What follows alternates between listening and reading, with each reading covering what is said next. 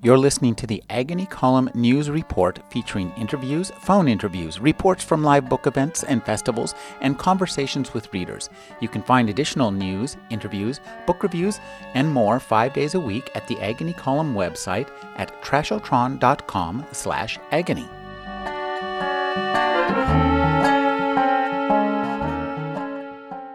I'm speaking with Robert Scheer. His new book is The Pornography of Power. We're speaking at the Capitola Book Cafe. Thank you for joining me, Robert. Always a pleasure to be with you. Well, let's talk about this bailout that Paulson is heading. You have some pertinent data here about who paid him how much before he was the Secretary of the Treasury. Well, you know, what's this real scandal here is that we knew this was coming because the laws had to be changed. Otherwise, these guys would be in jail. And in 1999, largely due to Phil Gramm, who was head of the Senate Banking Committee, but Robert Rubin, who had gotten to the Treasury Department in the Clinton administration from Goldman Sachs, was a big supporter of it.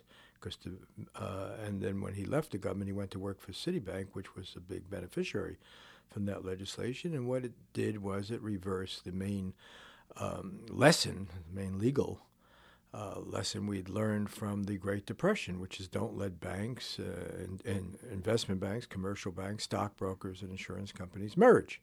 Separate them. And then you'll have more transparency. You'll have more accountability. You'll be able to regulate them. That was the main thing. And that was reversed. And it was reversed not as an act of God, but as an act of lobbying. You know, $300 million was spent in that 1 year, and they've been lobbying it for decades. And while it was Republican-led, most Democrats went along. In fact, the vote was so big it was even veto-proof if Clinton had wanted to veto it. But he didn't veto it. And there was some opposition because it destroyed our privacy rights because these entities all had records on us. Insurance companies have your medical records, everything else. The banks have records on your loans and your employment history, your credit history, and everything else. And they merged all that, and they did it deliberately so they could do what they call data mining. And they also were allowed to then develop all these new products, what are called hybrid investment products, credit swaps, and all this other stuff. And once those walls were torn down, then you came in with another act a year later, 6 hours before the Christmas recess. It was agreed that Graham's other wish on behalf of the banking industry, which was said that all of these new financial instruments that were developed now, because they could all merge, would not be subject to any of the existing regulation. And so that's why this mess that people say we have these toxic assets, we don't know what's in them, we don't know how much they're worth, how can you bail them out, you're buying junk, you don't know what you're buying. That was all by design because they were deliberately exempted from regulation. And the bookend of this is that first you had one honcho from Goldman Sachs, Robert Rubin, going in there in the Clinton administration, and now you have Henry Paulson, who until recently was the leader of Goldman Sachs as the Secretary of Treasury. I'm just amazed that these guys don't cover their tracks any better, or that the public isn't more outraged. How do you let these thieves, and whether they're technically thieves or not, they're moral thieves, and there would be thieves if they hadn't changed the law so that they aren't. What they do is not judged a crime. And these guys you have the figure in front of you, was it 14.6 million he made? 16.4 million. 16.4. I'm underestimating it. I have to check that figure every time I use it. 16.4 million. The guy got paid his last year at Goldman Sachs before becoming Secretary of Treasury in the Bush administration, and we're trusting this guy. And the guy says, you have to trust me completely. You can't monitor what I'm doing. You have to give me whatever I want, or we're going to have a meltdown. And his bank, Goldman Sachs, was right at the center of it, playing both ends of it, playing the bear and the bull market and everything else. By the way, you mentioned my book, Pornography of Power, and that's really what I've been writing about for most of my life. I mean, I have a quote that Joan Didion uses from me, and where I say in my journalistic method, I want to know who's getting screwed and who's doing the screwing in any story. And my view is, whether it's about the military budget or it's about this business stuff, that you can't assume there are adults watching the store, even in the sense of watching for their own ruling class interests, let alone for the taxpayer or the consumer's interests. They don't even care about their own institutions. Look at Lehman Brothers. Goes down the toilet after 153 years or something. So these people are really out of control. And but they're not embarrassed by it. They pocket their huge, obscene amounts of money. They distorted the whole American economy beyond belief. It's interesting. I have a debate about this actually in my most recent column because some people have been saying this is financial socialism. That's what the Republicans are. No, are it's against not. it. I agree with your take on this. It's financial fascism. There's a model for it. It's what Mussolini and Hitler did. I mean, very clearly it was an alliance between the autocratic government and the big corporations and banks. Well, the last-minute nature of this is really suspicious as well. I mean, it's like we're being told they found yellow cake uranium at Morgan Stanley, where CNN is now reporting that Morgan Stanley is acquiring WAMU, Washington Mutual. And this is, I think, the first time where this is really starting to come down to Main Street. I know, but I want to tell you, I listened to these people because that's all I've been doing for the last few hours here in what I thought was Santa Cruz now turns out to be Capitola. But, I'm sitting, in the car listening to NPR and CNN and everything. And I don't have my reading glasses, but this is a column that I wrote in the LA Times, a paper I got fired from because I got the Iraq War right, and I got the economy right. But I wrote this this was published in, let's see the note here, June 25th, 2002. Wow. 202. Okay, Please so that's just read a couple of, you have a better voice. Sure. And if I could figure this out in 202, and I had been writing about this since they're trying to pass that 99 Act, just read how that article. And I didn't change a word. That's how it appeared in the LA Times. Has the war on terrorism become the modern equivalent of the Roman circus, drawing the people's attention away from the failures of those who rule them? Corporate America is a shambles because deregulation, the mantra of our president and his party, has proved to be a license to steal. Yet, to question our leader's stewardship of the economy has been made to seem unpatriotic. Although combating terrorism is of compelling importance and should have been before September 11th, one is likely to be branded a nut for daring to suggest that the administration might be using current security threats as a smokescreen to obscure our floundering economy. This is pretty amazing, and it is quite prescient. Keep going. Yet after the miserable performance of the stock market these past 5 weeks, the forced resignations and indictments of corporate titans, not to mention the conviction of a top accounting firm, the humbling of the dollar, and the rise in the trade gap, isn't it time to ask whether the war on terrorism isn't being milked as a convenient distraction? Remember, we had Enron, we had all of these WorldCom, we had all of these scandals. Keep reading. No, I mean, it makes an important point when they say they didn't know and they don't know. They knew. And what it is, it's like any other Ponzi scheme. They thought it wouldn't break before they got out. That's what's happened. They knew you couldn't keep expanding in this way. They knew it was funny money. They knew they were conning people. Anybody knew that. If you went into a bank and they said, "Here, have a cappuccino. Let me help you capture the equity in your home. Let me help you buy a place you can't afford. Don't worry about the equity. We'll get an appraiser out there who will find the equity. Don't worry about the loan terms. We'll get you a monthly rate with low introductory interest that will go." They knew this, and they were only allowed to do it because of that legislation. So just read another paragraph or two. When even Martha Stewart is ethically suspect and her company's stock has plummeted, though not quite to the depths of Enron, Global Crossing, Tyco, Dynergy, Walmart, and Rite Aid, let's add Fannie Mae and Freddie Mac. This was 202. Yes.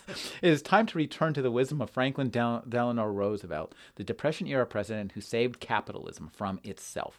Wealthy from birth, FDR had a healthy awareness of the tendency of the upper classes to destabilize society and even destroy themselves with their greed and hubris. Unlike Karl Marx, however, he believed the unraveling of capitalism was not inevitable if these excesses could be somehow corralled. Thus was born the idea of government regulation as a vital support structure for the powerful, fertile, but unstable free market. And we're seeing the consequences of this right now. Keep reading. Unfortunately, the greedy people and institutions don't like being monitored, and they have the means to corrupt government and skirt laws. Since the so-called Reagan Revolution, powerful corporate interests have succeeded in profoundly damaging the foundation of a properly regulated economy. Company auditors, for example, have become accomplices of deceptions of the public that should be considered criminal, but often do not violate the statutes written by corporate lobbyists. And this is what you were talking to with both the Graham laws. Enron provides a startling illustration of a company jumping through loopholes that its DC lobbyists have created. In fact, the Enron scams made possible by the deregulation in the first Bush administration are still being revealed, such as the last week's reports that the company hid billions in income during the California energy crisis while publicly denying it was profiting excessively. This always reminded me of the old Twilight Zone episode the monsters are due on Maple Street, where they turn out the lights and then everybody goes accuses one person whose lights are on, you're the bad person. So they essentially, just by turning out the lights, they repopulate the government. And by the way, the Enron was made possible finally by the Commodity Futures Modernization Act. That's the 2000 thing that I was referring to. But just read the end of it because... To be fair, the corporate corruption of our political system has long been bipartisan. The Clinton White House, for example, sponsored major deregulation acts, including the Financial Services Modernization Act. That's also the Graham-Leach-Bliley Act. Also known as the Graham-Leach-Bliley Act, which reversed consumer protections enacted under Roosevelt, and the Telecommunications Act of 1996, which effectively ended all public accountability for the communications industry and has permitted a few media giants to gobble up vast markets. Clearly, the problem is bipartisan when a Democrat-controlled Senate moves so hesitantly to confront the myriad examples of sickness in our economy and our corporate culture. The politicians hesitate to act because candidates of both parties are lavishly financed by the very people who are conning the public. That's Robert Scheer in 2002. Yes.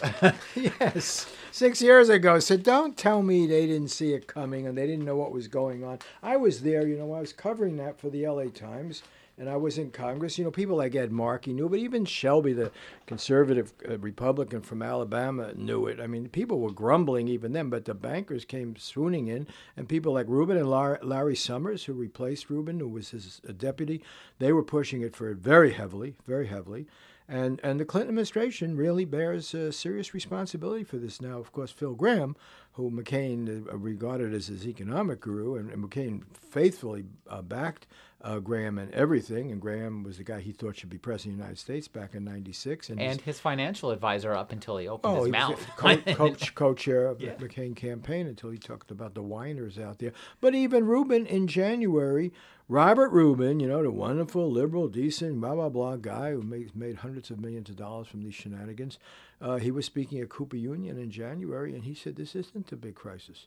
This is just a normal fluctuation of the business cycle. This was January of this year. And then a few months later, in March, Barack Obama, to his credit, gave a brilliant speech at Cooper Union outlining the whole thing and making the very same points that I made in the column you just read. What I'm worried about is that Barack Obama, once he got the nomination, started listening to Rubin, who had been a Hillary Clinton advisor, and started listening to these Wall Street moguls more than he was when he was an independent, guy during the primaries. Well, I have to say, to my mind, a lot of the problems that arose as a part of the Clinton administration were really, I think, to blame of the Republican lock on Congress, and also their ability to manipulate public opinion through the media, and they're masters of it, and they continue to be to this day. How else could they have one of the Keating Five, which you point out, as their presidential nominee? I know. Look, I'm very much for Barack Obama, so I share your passion here, and I'm frightened of McCain, Palin, particularly Palin. Oh my God! Did you see her interview? Yeah, I happen to be the same age as McCain, so I know how important the pick of the vice president is. If you pick some reasonable, moderate Republican, it'd be a very different situation. But there's a very good chance she's going to be president, and it's frightening. But I want to disagree with what you said before. Was that all right today? Sure. Yeah, okay. Absolutely. The Keating Five, 4 of the 5 were Democrats. Mm-hmm. Don't forget that. And when it comes to financing these political parties, unfortunately, they're both in the pocket of Wall Street.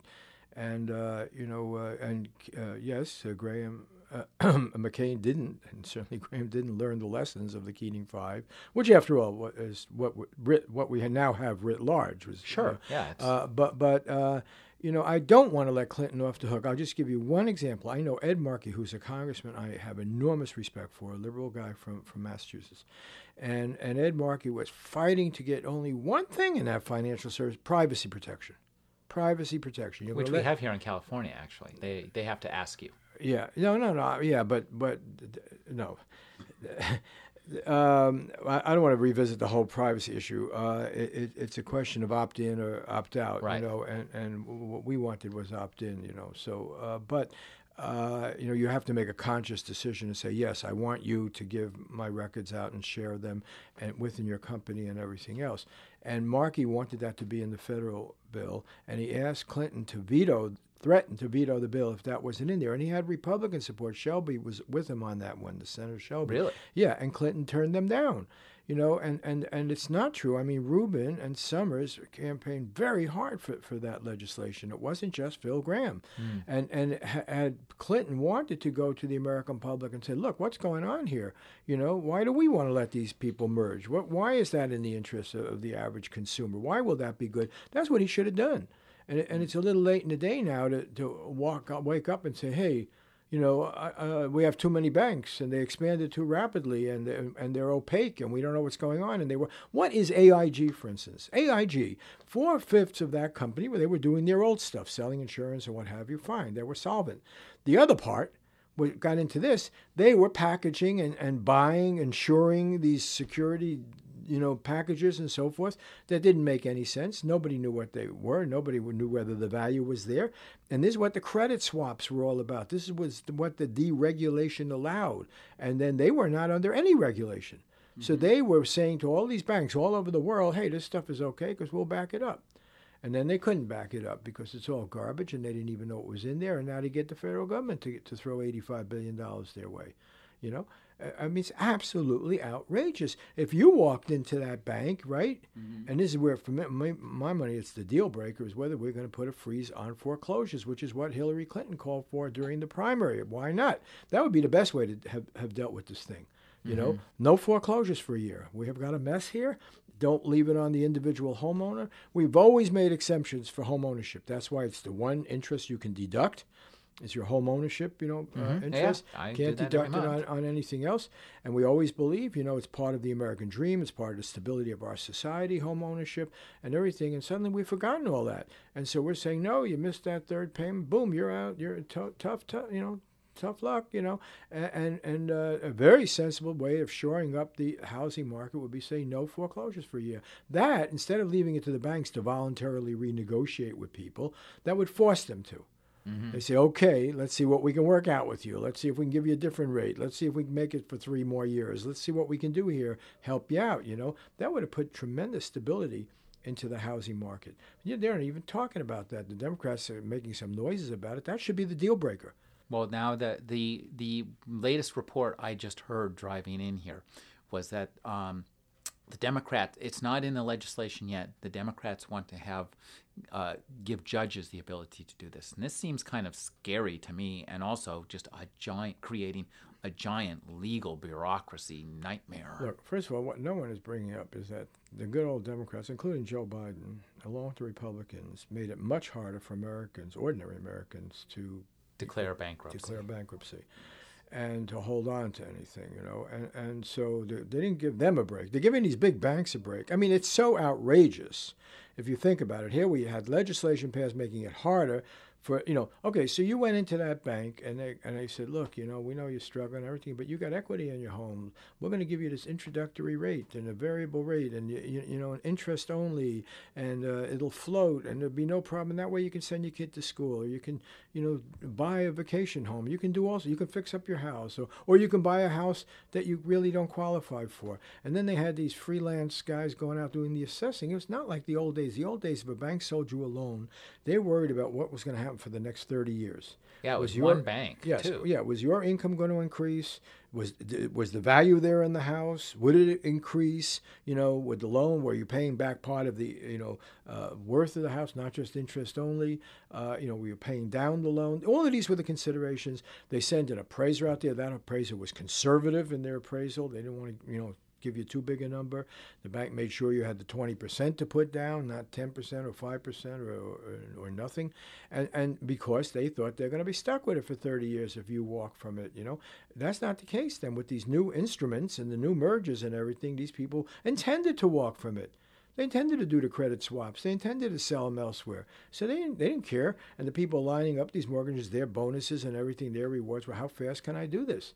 And they got these freelance people to go out and do the appraisers, and they, don't worry about your income, don't worry about this, we'll work it out. And people were getting these incredible loans, which have then, blown up in their face. And I don't blame the individual consumer. And by the way, it's not just those people that are hurt, because when the housing goes down, crashes, even people who own their homes outright, even people who have sensible loans, but the equity has disappeared in their house, what Sure. they were counting on. And for most Americans, that's the ball game. I mean, that's their retirement. That's how they send kids to school. That's what they pass on to their kids. And by the way, we're only at the beginning of this thing, because there's other credit out there.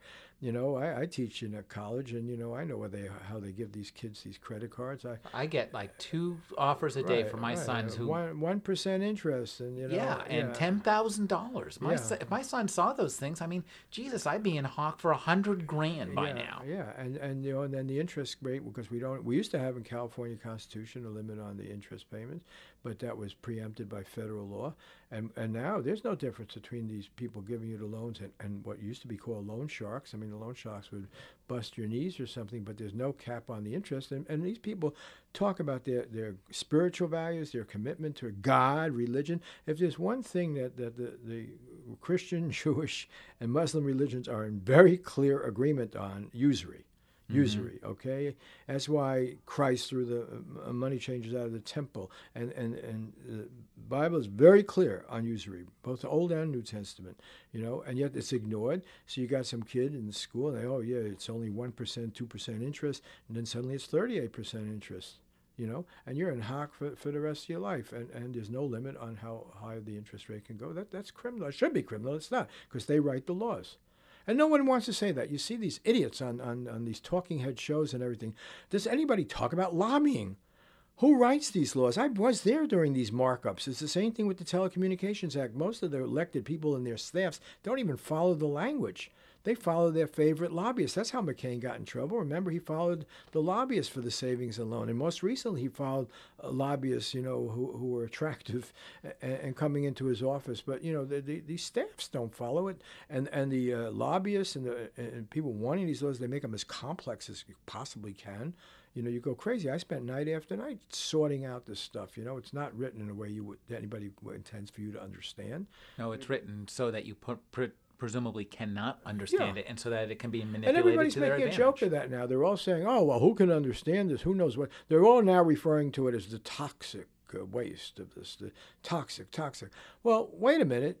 Who wrote the laws to allow toxic? Why are they so opaque? Why can't we understand them? That's all in the law. If the column of mine that you had that ran in the Chronicle today, you just read it. Read that law. By the way, I hate to make you do my work, but I don't have my glasses here. Here, do you have the quotes from the Commodity Modernization Act at the bottom, what it says? Let's see here.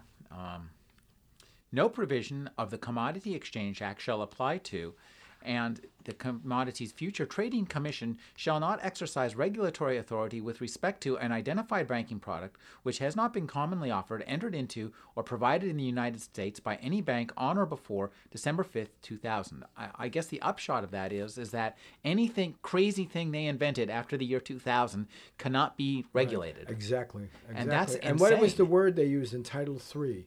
See where I say that was Title IV you just quoted. Do you see Title III there? Oh, yes. Title III, legal certainty for swap agreements. Okay.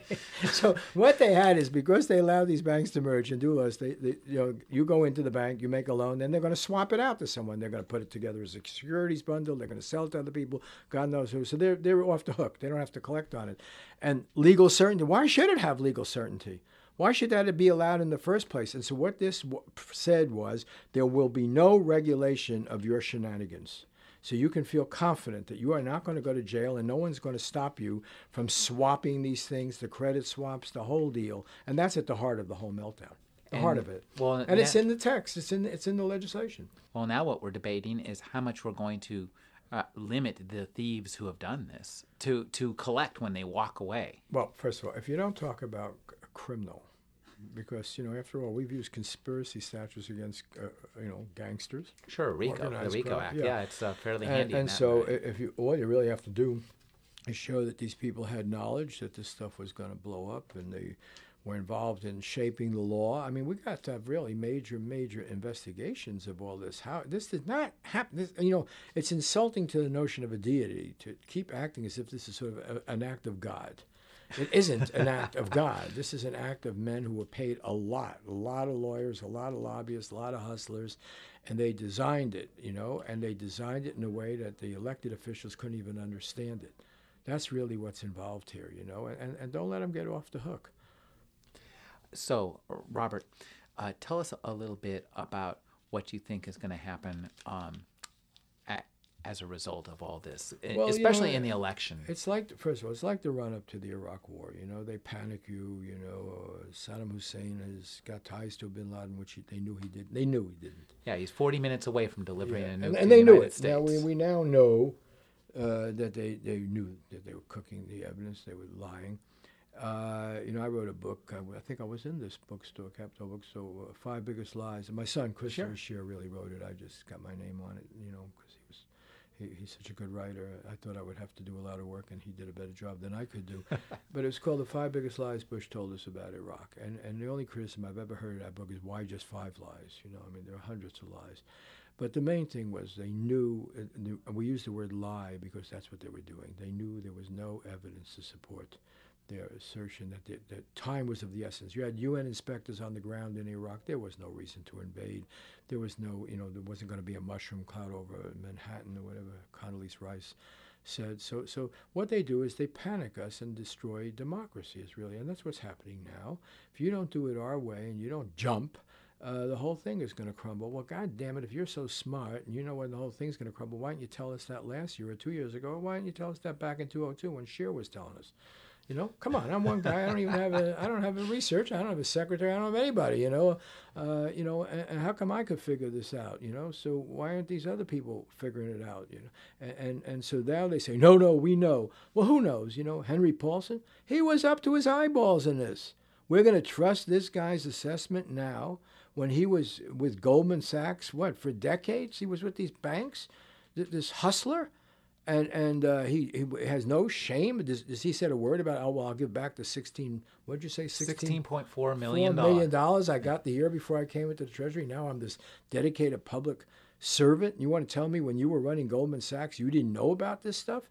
You sure do. There are plenty of articles in the Wall Street Journal about how Goldman Sachs was brilliant in buying on both ends of this thing and exploiting it on both ends, whether it goes up or it goes down. They were brilliant at it. Now your bank, your beloved bank, is not even an investment bank anymore. It's a holding company, and was going to go belly up. So we're trusting this guy. Why? Why? It's just outrageous that we're trusting this guy. Because what? We don't have anybody on the elected side who can figure it out, who knows what's going on. Well, also, we have to do this really quickly, too. That's the scary part. They say we have to do it so quickly. I don't believe that. There's lots of ways of putting liquidity into the market. There's lots of ways of giving assurance. As I said before, foreclosure freeze would one big way of making sure those bundled mortgages are not so toxic. Because the federal government was saying, wait a minute, hold on, we're going to help guarantee those things in the long run, but let's sort it out. Let's see what's in those packages. Let's see what's the responsibility. Let's see, by the way, if all banks are created equal. Some of you banks may have really done terrible things and deserve to go out of business. Some of you may have been on the right side of this and been prudent. Let's pick and choose. Why are we giving a blank check to any bank that's in trouble now? That's absurd. That's, first of all, not the way capitalism is supposed to work. That's not the way the market's supposed to work. Clearly, some engaged in much more offensive behavior than others. I don't know. We know who the good guys and the bad guys are, but I hear that even 2 big banks like Wells Fargo and Bank of America were less culpable. If that's true, okay. We'll still have banks, and we can pump liquidity into the system. We can give assurances, but to just give a blank check and to do it through one unelected person, Henry Paulson, and and Monica at the Fed, and go ahead and do what you will, with no oversight, no transparency, and the ability to enter into private transactions with no. Yeah. It's scary stuff. If they're writing blank checks, I want to be at the front of that line. Well, I think rage is spreading. You asked me about the election. I think rage is spreading through the public. And if I were advising Barack Obama, I'd say don't become part of the problem. Your hands are clean. Whatever stuff you did in Chicago was really penny ante, has nothing to do with this.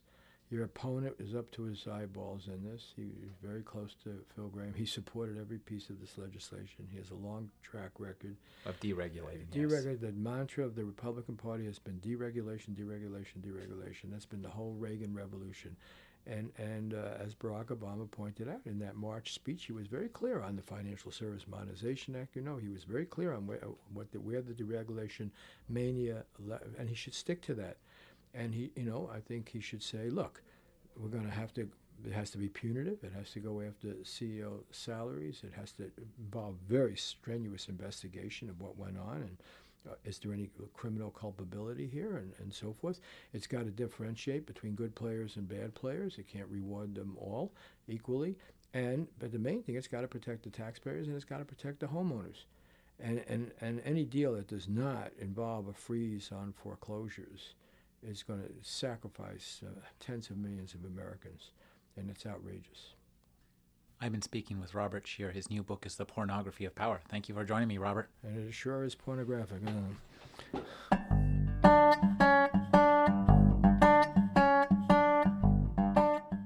You're listening to the Agony Column News Report featuring interviews, phone interviews, reports from live book events and festivals, and conversations with readers. You can find additional news, interviews, book reviews, and more 5 days a week at the Agony Column website at trashotron.com/agony.